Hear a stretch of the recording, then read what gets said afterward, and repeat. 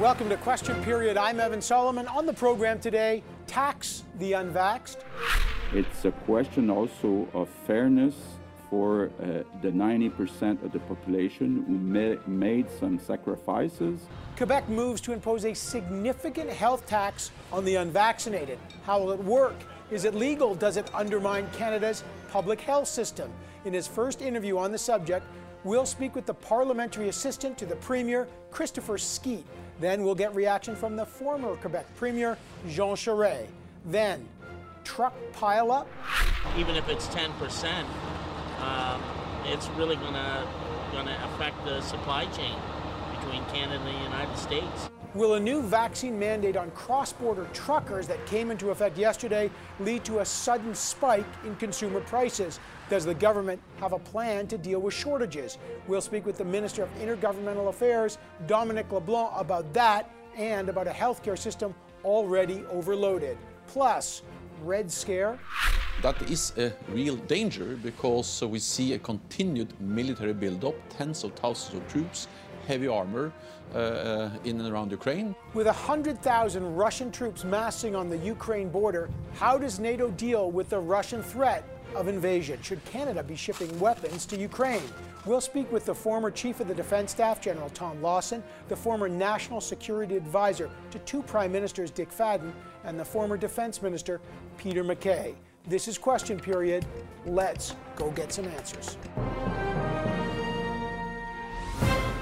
So the battle against Omicron has a new opponent, the unvaxxed. Frustrated by restrictions, closures, and curfews, Quebec has officially turned its political sights on the 10% of the population who remain unvaccinated, but who take up a disproportionate number of beds in ICUs and hospitals. Now, in a Canadian first, Quebec is preparing to slap a significant tax on the unvaxxed. They call it a healthcare contribution. They put a very important burden on our healthcare network.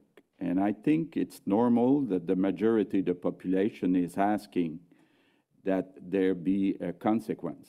There are no details yet on how much it will be or how it will be collected, but the Quebec government promises legislation will be tabled next month.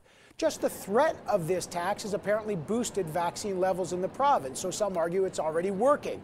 But the pushback is also intense. The Canadian Civil Liberties Association has called it, quote, deeply troubling, and the debate over its legality remains, well, hypothetical until people see the details. But when asked about the tax, the Prime Minister of Canada did not criticize Quebec's approach. Check this out. As we've said, incentives and strong measures, whether it's vaccine passports, whether it's requirements for travelers, whether it's the requirements for public servants to be fully vaccinated. We have taken very strong measures in the past, and they have worked. So does this health contribution, this tax on the unvaxxed, threaten Canada's universal public health care system? Is the government confident it doesn't conflict with the Charter of Rights? How will it work? Well, let's find out. Joining me now is MNA and Parliamentary Assistant to the Premier of Quebec, Christopher Skeete. Mr. Skeete, always a pleasure to have you on the program. Always a pleasure to be here. Give us a sense, look, you've seen the debate about this tax on the unvaxxed. How is the Quebec government justifying it? Well, you know, one of the things that we're noticing, and the data is very clear, you're 13 times more likely to be in intensive care if you're not vaccinated. Right now, currently, today, 33% of the hospitalizations are from the 10% that represent the unvaccinated. 50%, 50% of those occupying intensive care beds come from those 10% who are not vaccinated. At some point, we need to have a conversation about why these people aren't getting vaccinated. And I think it's important that we take a look at that together. And this is one of the reasons why we're proposing this avenue. This is a new avenue to use the universal single-payer public health system to essentially target one group. And the Civil Liberties Association is calling it deeply troubling. You've seen the Conservative leader in Ottawa, Aaron O'Toole, says it's unfair. How do you justify it when the universal public health care system is supposed to be accessible to everybody? Well, I've been on this show a few times now, Evan, and one of the things that I always try to bring to the table when we are talking is how we always try to balance. And I think it's very important for Western democracies to have these conversations right now. How do we balance individual rights and collective rights? And I think we're right on that line of how we balance the two. I deeply respect people's rights to not want to get vaccinated. I do understand that, but there is a cost to our society. And not just a financial cost, there's a societal cost to that decision. And I think at some point we have to have a discussion about that. How do we balance the individual rights and the collective rights? Now, what we're proposing is to table a legislation, and we're going to have a debate about it in our institution, in our democratic institution, to have that conversation to see how best to balance those two rights. I know the details haven't been worked out, Christopher Skeete, and I understand that there's going to be debate, but we don't know how much, how it's going to be enforced.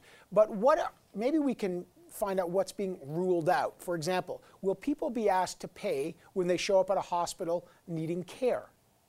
One of the things the Premier said is that this bill is not about being punitive. This isn't a revenge bill. This bill here that we're going to be proposing and we're going to be discussing with the opposition to make sure it's the fairest possible bill is something that's not aimed at those who can't get vaccinated with a good reason, right? If you have a healthcare condition that prevents you from getting vaccinated, this bill is not going to target you. This is to make sure that people realize the onerousness of the decision that they're making not to get vaccinated. Okay, so there's a legal question. Is it constitutional? If someone has a religious exemption, do they cite the charter on that? I know I was looking through the Quebec Public Health Act, and actually it's pretty robust. In the Quebec Public Health Act, the minister can actually draw up a list of infectious diseases, and I'm going to read it. A person is, quote, obligated to submit to medical treatments required to prevent contagion. That's literally in the Quebec Health Act. Your government has the right to force people to take a vaccine. Is that even on the table? Well, when you look at that legislation, you understand the awesome importance it is to have that consideration for collective rights. We all have a responsibility to one another, but at the same time, I don't think we live in a society where we want that to happen, where people are dragged and forcibly injected, right? But at the same token, we also have to balance the right of those people to have integrity over their own bodies. And you're right, the current laws go very far. Is that applicable? These are the types of things that we want to have discussions about with our impending bill. Look, the Premier said that the punishment, the tax, the fee is going to be, quote, significant. Now, we don't know the numbers. People are worried that this is going to punish the poor, punish the marginalized. And look, Austria is doing this. They're talking about $5,000 every 3 months as a punishment. What is a significant fee here? Is it the Austrian model, $5,000 tax every 3 months?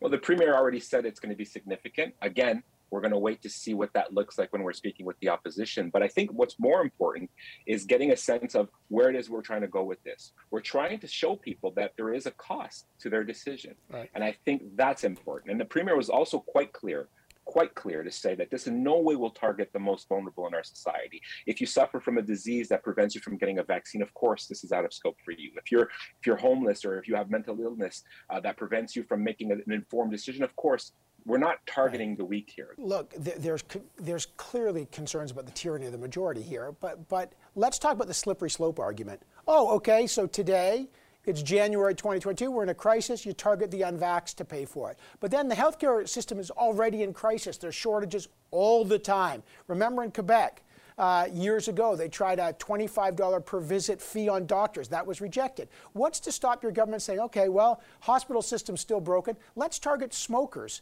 Data shows they take up a disproportionate number of beds, and people who don't eat properly, and addicts, and drinkers. And all of a sudden, you're targeting all sorts of people that are, quote, overrepresented in the healthcare system. That's the slippery slope. How will you avoid it? Well, I would say in the case of smokers as a society, we've already decided that we tax smokers before, right? When they're purchasing let's be clear. That's source. But you know, that's your tax. The sin tax taxes the good, not the person. The head tax is different. You're taxing the person here, not the thing. The sin tax is a different thing, and you know that.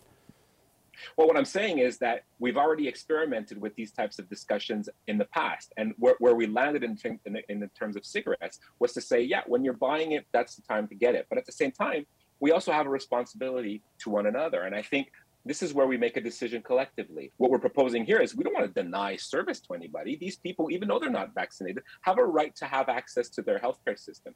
You've got people who polls are showing who are sick of the restrictions and the curfews. You had to replace your health director who had said, you know, people are no longer really trusting, the erosion of trust and the credibility. People are maybe fed up with the approach. Was this a way to distract from that and target the unvaccinated, a political distraction? Well, I would push back on the fact that most people don't support what we're doing. A lot of people will understand the notion that in order for us to reduce propagation, we have to reduce our contacts. No one's happy about it. I'm not happy that I wasn't able to see my family at Christmas or that I wasn't able to travel. But people understand that that's something that we have to do collectively, again, to be there for one another. What we're seeing, though, is people are fed up. And I get it. You know, people are tired of these restrictions and they want them to end. And you know, the premier himself wants it to end, and I want it to end. But I think what we have to do is, you know, be responsible. And being responsible means taking tough decisions. Last question. Is it possible that this is an emergency measure and that it will have a sunset clause? We've seen in other emergencies. This is an extreme thing to do, a healthcare tax, a tax the unvaxxed. But when this is passed, this gets removed. Will this have a sunset clause?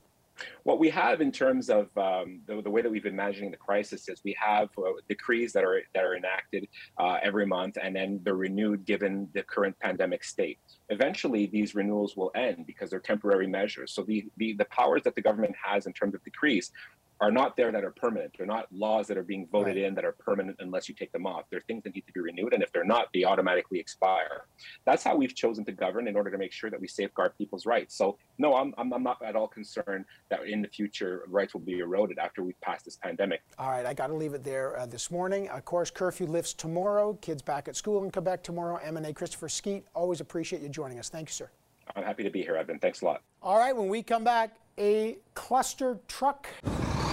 Will a vaccine mandate for truckers impact inflation? What is the federal government's position on Quebec's tax on the unvaccinated? Well, we'll get all that from the Intergovernmental Affairs Minister, Dominic LeBlanc. He joins us next.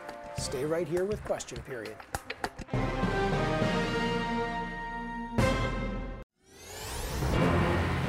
So with COVID overwhelming healthcare systems all over the country, the premiers met again with the Prime Minister and asked for one key thing: more money for healthcare systems.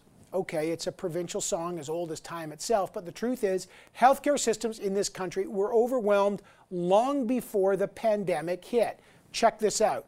Canada ranks second last in the G7 for hospital beds per capita, with 2.5 beds per 1,000. So is it time for a big fix? And just as urgently, will the new vaccine mandate for cross-border Canadian truckers that came into effect yesterday cause a massive supply chain shortage for consumers? To talk about that and lots more, we are now joined by the Minister of Intergovernmental Affairs, Dominic LeBlanc.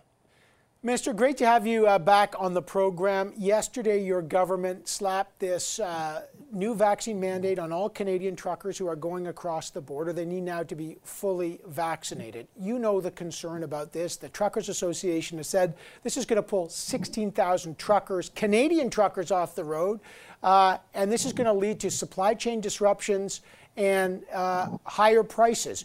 What is the plan to mitigate that? So, Evan, this is not a surprise for the trucking industry. We had indicated that this would be the posture in the middle of January. We'd indicated that at the end of November, sort of 2.5 months ago. So they have known this is the case. The Americans are imposing next week a similar mandate. Evan, what's disrupting supply chains and what's endangering supply chains is COVID, is the pandemic. And the best way out of the pandemic is vaccination. So whether it's federally regulated workplaces where we've mandated vaccine requirements, or whether it's travel on an airplane, this shouldn't surprise anybody. Right. This, every doctor and public health expert will confirm, is the best way to get COVID behind us. And that's the best way to return security and stability to Canada's supply chain. I understand that, but the reality is, I get it. And believe me, I appreciate the balance between pandemic and prices, but you still will have thousands and thousands of trucks off the road. You've still got people who are experiencing inflation at the grocery store. And I guess the question that your government might be asked is, look, given the reality, why impose it now? Why not keep these truckers as essential workers and give them an exemption until you can smooth this thing out? Evan, as I said, everybody's had adequate notice that this policy was coming into effect. A similar policy is coming into effect in the United States. What will remove some of the inflationary pressures on supply chains? What will ensure that we have adequate and reliable supply at Canadian grocery stores is to bring an end to the pandemic, is to put COVID behind us. So the more people we can encourage to get vaccinated, to protect themselves, their families, and their communities, and the Canadian economy, the faster we can get COVID behind us. Okay, so you got that situation that's unfolding, and I appreciate you're saying that the government needs to encourage people to get vaccinated. The health minister, Duclos, had floated the idea that provinces have to start talking about mandatory vaccinations. And then Quebec has this idea that they're going to have an anti-vax tax the unvaccinated. They call it a healthcare contribution. What's the federal government's position on the idea of that? Could that violate the Canada Health Act? Do you support this idea? Well, we've taken note of a proposal that the Quebec government made public last week. Different provinces at different times, Evan, have put into place measures to encourage vaccine uptake.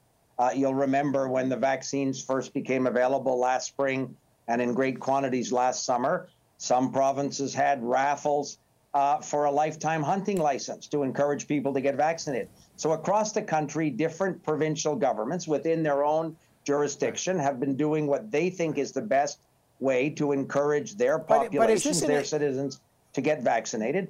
Our job as a national government is to ensure that we have an adequate supply of vaccines so that every eligible Canadian can receive one. You can still have a position on this. Aaron O'Toole said he doesn't like this idea. Is it an incentive or is it punitive to target the unvaccinated and say, you got to pay a price for this on our healthcare system? Is the federal government supportive of using the healthcare system to punish certain groups to change their behavior? Evan, we don't know the details of this particular Quebec proposal. What we're supportive of is to use every available mechanism to encourage Canadians to get vaccinated, to do the right thing. In our own jurisdiction, Evan, whether it's federally regulated industries, banks, telecommunications companies, airlines, we've imposed vaccine mandates in the federal public service. So provinces are looking within their own jurisdiction at what they think is the best way to encourage vaccine uptake. And we'll continue to do what we can to ensure that provinces have an adequate supply of all of these vaccines and things like rapid tests and obviously new therapeutic drugs should they become available. You were on the call with the Prime Minister and the Premiers, as you always are, and the Premiers always say, we need more money for healthcare. The truth is, yes, COVID has put gasoline on the fire, but the stats I quoted from the OECD, we are among the worst in the G20 and the G7 in terms of hospital beds per capita, 2.5 beds per 1,000. At what point does the federal government listen to the provinces and say, look, the system was overwhelmed before COVID? Did the Prime Minister or did you say, look, we are going to fix an already broken system and increase the transfer? We've said, Evan, for many months, a First Minister's meeting the Prime Minister had a year ago, that we were prepared to increase the federal transfer for healthcare to provinces and territories. We're also in the middle of a very, very serious global pandemic. The Government of Canada has stepped up in a massive way to support provinces, the healthcare system, $65 billion alone during the pandemic to support healthcare delivery in the provinces. And what we've said, and the Prime Minister has had a number of conversations, for example, with Premier Horgan, who chairs the Council of the Federation, the group of premiers. We talked about it again last Monday evening. The Government of Canada will absolutely be there to increase support for public health care in Canada. But we've also said, Evan, that we want the appropriate data, we want the appropriate transparency as to how that money will improve outcomes for Canadians. Okay, got to leave it there. Thanks for joining us this morning, Minister LeBeau. Thanks, Evan. Have a great day. All right, coming up, the brink of war. Russia has 100,000 troops on the border of Ukraine, and talks between Russia and NATO are failing. What is Canada's role? Should Canada provide weapons to Ukraine? We'll put those questions to the former Chief of the Defense Staff, Tom Lawson, the former Director of CSIS, Dick Fadden, and the former Defense Minister, Peter MacKay. Stay right here with Question Period.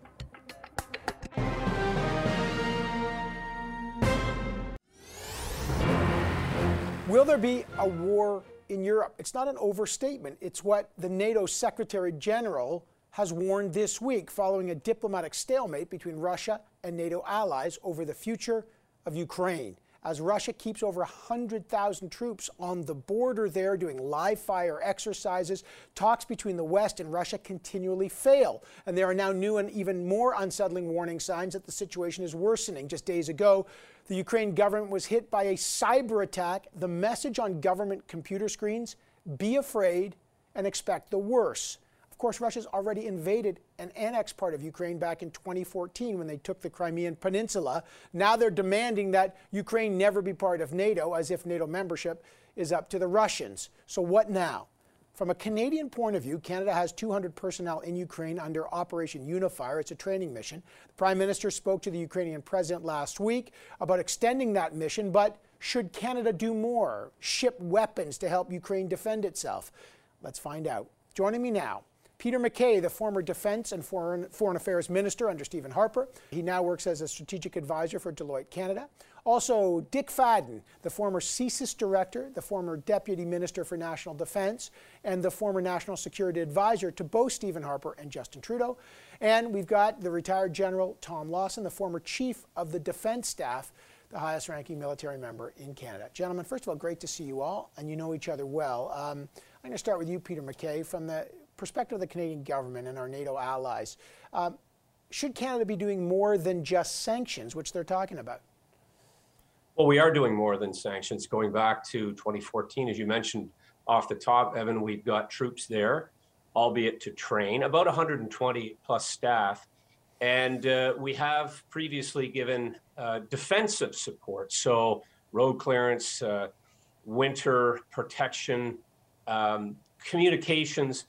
We've done everything but send actual military procured weaponry, which I think is something Ukraine is looking for. Should we be doing more? I'd say the first thing, Minister Anand, with her mandate letter in hand, should go to Cabinet and say, we are going to renew and continue for the foreseeable future to support Mission Unifier. Get that done. Then leaning forward, I would suggest that there is more that can be done diplomatically. Canada has been a bit absent from the discussion. President Biden has been making the rounds and calling countries looking for their support. We haven't been part of those discussions. And I would suggest that the thing that Russia fears the most, that Putin doesn't want to see, is not a inclusion in NATO, but it's a resilient, independent, sovereign, corruption-free Ukraine. Dick, you're the former national security advisor. People are trying to figure out what does Vladimir Putin really want? What's his goal here? Is it to invade? And so what advice, if you were national security advisor, would you be giving the Prime Minister? First, I would say that his objective is control, but not sovereign control. And I think that harks back to the days when the Soviet Union controlled without owning a bunch of countries in Eastern Europe. I don't think he wants to invade Ukraine and take it over.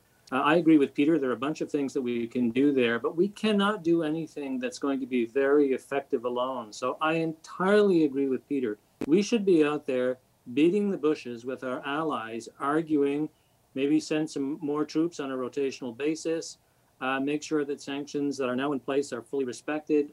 General Lawson, weigh in on that, where you think this is going.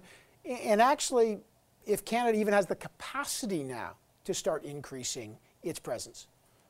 Yeah, I'll add to what Peter MacKay said. Actually, we've had up to 1,000 Canadians also in Eastern European countries as part of Operation Assurance, which has been the largest ongoing Canadian operation since it went in under my orders back in 2015 under the Conservative government, and has been repeated all the way up. We've got a battle group in Latvia leading part of NATO's confidence maneuvers to let the Eastern European members of NATO know that they're there and standing up against whatever the Russians might do. But I would agree as well with Dick. I don't think Putin is seeking an invasion, even a mini invasion.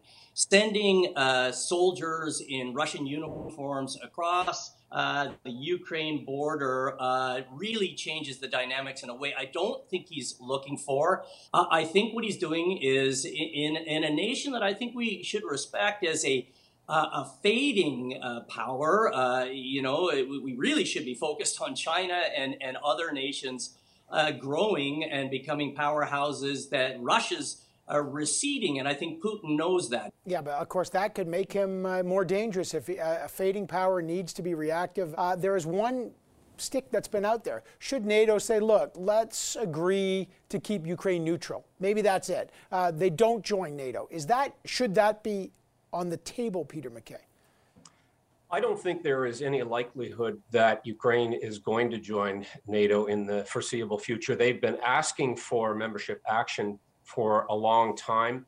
Obviously, they are looking for more weaponry from Western countries, but also sanctions. I think there is a bigger role for Canada to play in the world of diplomacy, and that is calling out Vladimir Putin for this premise that somehow NATO is threatening them, whether it's on the former Soviet Union borders, or whether it's pushing back that NATO has done in the past through training missions in places like Ukraine, but also in other neighboring countries.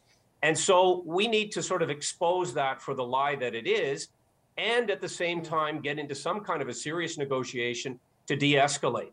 Yeah, Dick, weigh in on that. Go for it. Evan, well, I was going to say, both the point that Peter's just made and the one that Tom made earlier, I think points to the need for Canada to have a foreign policy or a national security policy. I slightly disagree with Tom in the sense that we have to focus almost exclusively on China. I argued on your program some years ago that we should not ignore Putin and Russia because it has the potential for causing a great deal of problems in Europe. I mean, the Baltic states and Poland and others are scared witless, if you'll forgive my use of the word, about what they could possibly do. China is a long ways away by comparison. We need a foreign policy that's holistic and comprehensive so that we can allocate the military, diplomatic, and economic tools that Peter's talking about. Tom Lawson, last thing to you, General Lawson, and it's military capacity. You talk about China, right now we've got some capacity crisis within the military itself, just in terms of the men and women and the tools. Does that limit Canada's ability to respond, to provide weapons to Ukraine, in your view? Well, I don't know about providing weapons to the Ukraine.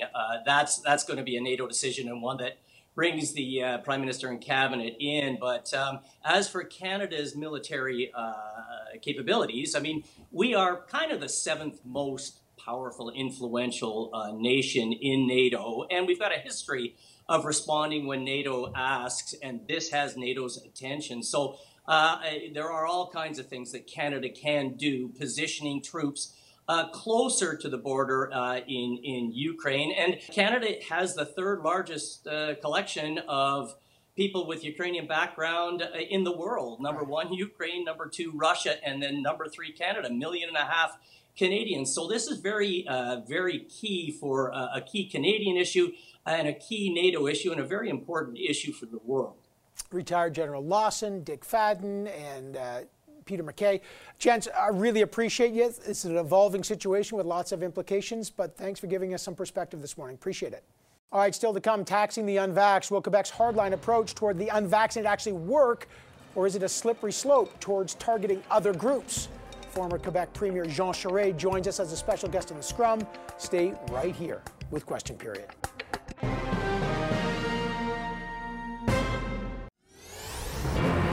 The problem with the unvaxxed. Every province is facing the same issue, a disproportionate number of hospital and ICU beds taken up by the unvaccinated, and that's leading to delays in surgeries for many citizens. But only Quebec has proposed the controversial idea of taxing the unvaxxed. Will any other province follow? So far, there's no sign of that. Check this out. Saskatchewan hasn't looked at this. We have no intent to ultimately look at a vax tax. We've never taken that approach. We're going to take a different approach. I think the idea of starting to impose specified or variated taxes or charges based on people's health, their personal choices or their health condition is a violation of that higher Canadian principle of universal access. And Conservative leader Erin O'Toole has rejected the idea, but the Prime Minister, well, he said he's waiting to see the details. So could the tax on the unvaxxed set a precedent? What questions does it raise? Will it have support for a province that is fed up with restrictions and lockdowns? The Scrum is here to look into this. Joyce Napier, our CTV News Ottawa bureau chief, is here. So is Marika Walsh, political reporter with the Globe and Mail. And our special guest this round is the former Quebec Premier, Jean Charest. Good morning to everyone. Okay, Mr. Charest, what is your view on the politics of the tax on the unvaxxed and how this could play out? Well, you describe it very well. People in this province are very, very frustrated with the unvaxxed because there is, in their minds, a very direct link between the fact that they are occupying hospital beds and they are in emergency units when, in fact, there are people who are being deprived of health services and life-depending services because of their decision. And so that's the reason why there's wide support. A tax is a bit of an unusual way to do it because it's very uncertain how you implement that, and the design would be, I think, pretty perilous. But whether it's a tax or whether it's something else, Evan, people in this province want the government to press upon the unvaccinated to assume their responsibilities as citizens and get themselves vaccinated. Marika, so many details, right? We don't know how it's going to be enforced, how it's going to play out, and I get it, they've got to legislate it, but it's certainly sparked a debate across the country. What questions does this raise? Well, I think that Mr. Charest laid out some of them. I think we know this is a popular policy. We don't know the effect of this policy. Will it actually get people to get vaccinated? That should be the goal of any policy. And we know that things like misinformation are still key drivers of the group of people who are not yet willing to get vaccinated. We saw clips on national TV last week, people saying they were scared of the vaccine. There is clearly some lack of information, people getting information from wrong sources that leads them to be scared of this vaccine. And so while the government might be targeting them and raising a stick rather than a carrot, they might also want to address the other elements that lead to vaccine hesitancy to actually ensure that they go and get the shots in their arms. Joyce, look, we all know it's an emergency. There's no question, and people are furious, and the health systems are overloaded. We get that. But people are saying this could set a precedent here, the slippery slope. Oh, today it's the unvaxxed. Tomorrow it's people who don't eat properly. What questions remain for you? Is this a slippery slope situation? I don't know if it's a slippery slope situation because it's an extraordinary situation and we know it. Things have occurred. Lockdowns, that's an extraordinary situation. Would you have ever imagined that we would be locked down 2.5 years ago? So we're in a situation that is extraordinary. I think it's two-pronged. Is it a nice thing to do? No. Is it an effective thing to do? Actually, yes. It's a 1-2 punch from François Legault. It's actually quite Machiavellian. And, almost politically, I could see why he would do a thing like that. First of all, he is shifting that anger that politicians are starting to feel, and they're feeling very uncomfortable about people's frustration and anger because they have made incredibly big mistakes over the last year. So shift it to the people who really are responsible for the lineups Jean Charest is talking about. But Mr. Charest, you've been in the office. Look, the state has coercive power always to change people's behaviors. The question is, should they do that at the expense of a minority? I remember when you were premier, you proposed, then you had to back off, that $25 user fee per doctor visit because it was a medical system that was, broke basically. So does that answer this question? Could this be legal? Using the tax system is actually a path that could very well work. There already is a special health tax in Quebec, and it could just be a matter of increasing it. The difficulty, Evan, will come with the people that you're targeting. First of all, there are a lot of those people who just don't pay taxes to start with. Some of them are not people who are in good physical or mental form. And some of them, are just hardcore people who keep giving us these responses and to whom we are saying, enough. We've heard your arguments about enough. There is a direct link between what you are not doing and people not getting cared for. Do as every responsible citizen should do. So the design of it, you know, it may vary. We may get a surprise. They may decide in the end that it's too complicated to implement, but certainly the effect of what they're doing and the sentiment that they're reflecting is that of a big majority of the population right now in Quebec, and I'm guessing elsewhere in Canada. Let's go to the politics federally, Marika. Obviously, Aaron O'Toole said, I don't like it. Justin Trudeau, maybe it was more interesting what he didn't say. He didn't condemn it. He said, I got to wait and see the details. How does this cut politically on a federal level? You know, Quebec is always kind of an interesting beast for this government to deal with because of how much they rely on it for their path to victory every time in government. And it is an outlier, right? Other provinces immediately said, no, we won't do this. So the federal government is doing this juggling. I think they are buying themselves time while they say they're waiting for details to figure out what they will say. I think they're seeing the same polls as Joyce and Mr. Charest are seeing that show this is popular. And so they're going to wait and see a bit and buy some time before they have to really weigh in on it. Interesting, the Bloc Québécois said they wouldn't comment at all, citing provincial jurisdiction, which is, of course, not something we've heard them say consistently when they decide to weigh in on some provincial matters. So clearly it's a hot button issue and a sensitive issue for the federal government and for federal parties. Right. By the way, if it did ever, we don't know the form yet, but if it violates the Canada Health Act, the best the Canadian government can do actually is just withhold federal transfer money. Right. All right. Which they'll never do. You want my view on it, and I've been there. And in the days when I was Premier of Quebec, there are things that we were doing that in certain instances may have been outside of the Act. Federal government won't move on this. They'll let it pass. Okay, got to leave it there. Thank you, Jean Charest. Great to have you joining us with your perspective on this. Joyce and Marika are going to stick around because when we come back, a truck up. After grinding its gears with a series of baffling reversals, the federal government doubles down on its policy to require all cross-border Canadian truck drivers to be vaccinated. Will this protect Canadians or cause a sudden spike in prices and supply chain issues? The Canadian Chamber of Commerce President and CEO Perrin Beatty joins us next. Stay right here with Question Period.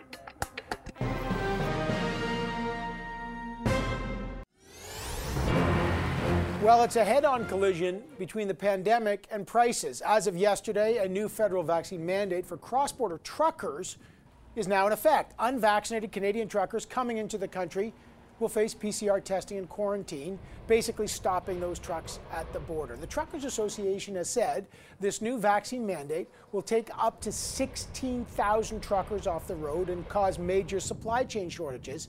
That means higher prices for you, which is why they were so relieved earlier in the week when the Canadian Border Services Agency actually said, you know what, unvaccinated Canadian truckers will be exempt from the rule. Turns out, though, that was a mistake. Now, after that communication truck up, real questions remain. Will vaccine mandates further dent labor shortages, and how do governments find the balance between public health concerns and the economy and prices? Well, the scrum is back. Joyce Napier, CTV News Ottawa Bureau Chief, is back. Marika Walsh, political reporter with The Globe, is back. And our special guest this round is the Canadian Chamber of Commerce President and CEO, Perrin Beatty. Okay, Perrin, welcome to the program. Thank you. Look, it's a genuine conundrum, right? You got to get people vaccinated. We've discussed that throughout the program. At the same time, you got the economy. What concerns do you have about the impact of this vaccine mandate? Everybody agrees that truckers, like everybody else, should be vaccinated. But the question is, what's the best way to achieve this? Up until now, Evan, truckers have been considered an essential service. They were the unsung heroes during the first part of this pandemic because they brought us the food, the fuel, the medical supplies, everything that we needed. They kept the supply chains open. For some reason, right now, the government's decided to target them. And it's coming at the height of when there's absenteeism because of Omicron, when supply chains are under stress, when we're getting price increases across the economy and shortages, and when we just had a report that was released in the last 2 weeks looking at the shortages within the sector. It was funded in part by the federal government, and it showed almost 23,000 drivers short before the government's actions this weekend. Okay, and Joyce, there's that. So where are the truckers going to come from?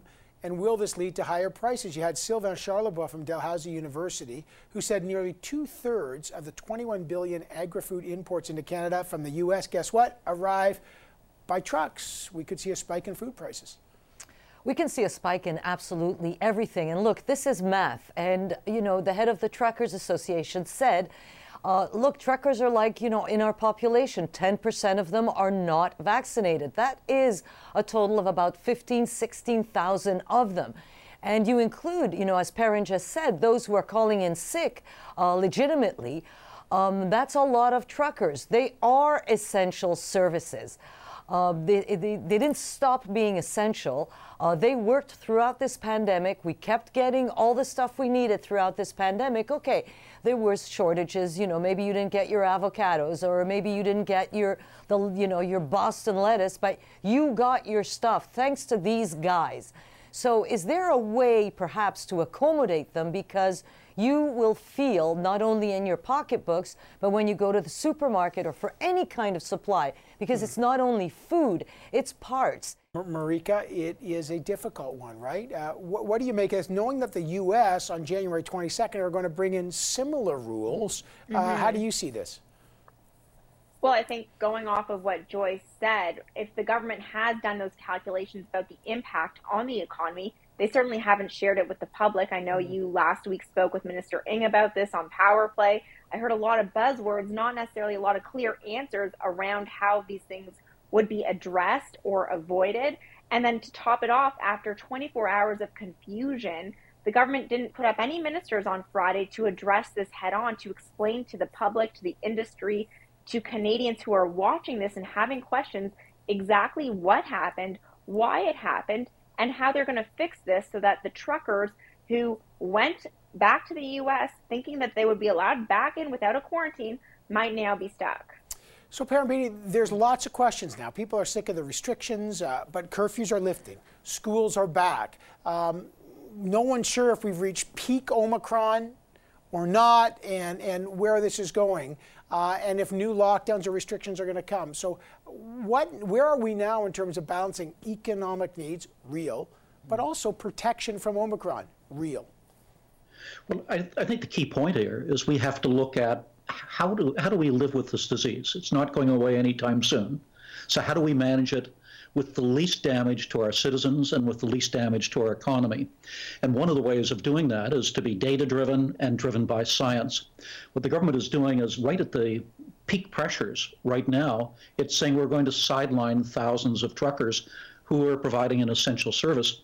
What they could have been doing is, if there was evidence showing that it was truckers crossing the border were the major cause of the spread of Omicron, they could target that, and they could do that through an educational campaign at the border where they meet truckers. They could also be working with the provinces to set up vaccination clinics, for example, at truck stops across the country. But instead, for some reason, what they've chosen to do is to sideline thousands of people when they're needed most. Okay, we should just say, and the Trucking Association continues to remind us, Marika, 90% of truckers are vaccinated. We should say that. 90% of them are vaccinated. But there's a great question, and I'll leave this last one to you, Marika, because you were questioning Dr. Theresa Tam about this recently. The data. How do we make decisions on, are we coming to the end of this? Are we at the peak? Are we seeing more hospitalizations? Because without good data, it seems that politicians can't make good decisions. That's right, Evan. There is more and more, I think, a fog around the information because the testing system in Canada just buckled under Omicron. And that means that the Public Health Agency is now estimating case counts and therefore extrapolating possible severity and hospitalizations and admissions. So PHAC has become, or the Public Health Agency has become, even more cautious in saying definitive things about the peak, when it's coming, whether it's already happened. In terms of the truckers, maybe this is going to be a case where we're going to find out very quickly whether or not the federal government has again taken truckers for granted, whether these trucking associations and industries and companies can redirect the 10% who are not vaccinated to interprovincial travel, how complicated all of that is to rearrange people's schedules and routes. I don't have that information. Clearly, they're saying it's a concern, but we're going to see in the next week or two whether or not this is going to be a big mistake from the government or whether they're able to work around it. Always tough to turn around an 18-wheel policy here, and we'll find out if they can do it now. Marika Walsh, Perrin Beatty, Joyce Napier, great to have the three of you on the program. And of course, we want to pay tribute to the remarkable life and legacy of Alexa McDonough. She passed away yesterday at the age of 77. In an age of political cynicism, Miss McDonough was a person who entered politics for all the right reasons, and those reasons never wavered. A selfless champion of human rights and social justice, Ms. McDonough went from being dismissed as a long shot, that was often a euphemism for the chauvinism she faced, to becoming an iconic agent of change. She was the first woman to lead a major political party in Canada when she became the leader of the Nova Scotia NDP in 1980. And from there, never taking the easy path up the mountain, she became the leader of the federal NDP. She served from 1995 to 2003 and remained on as a member of parliament until 2008. Tributes, of course, are pouring in to a woman largely known as Alexa. Federal NDP leader Jagmeet Singh saying she dedicated her life to social justice, championed women in politics, and never backed down from a challenge. The Prime Minister writing, the impact she had, history she made, and barriers she broke for women cannot be overstated. Ms. McDonough was diagnosed with Alzheimer's a number of years ago. She leaves behind her 2 sons and 7 grandchildren. Alexa, thank you for your service to our country. Rest in peace. And that's question period for this week. Thanks so much for watching. We'll see you back here in 7 short days.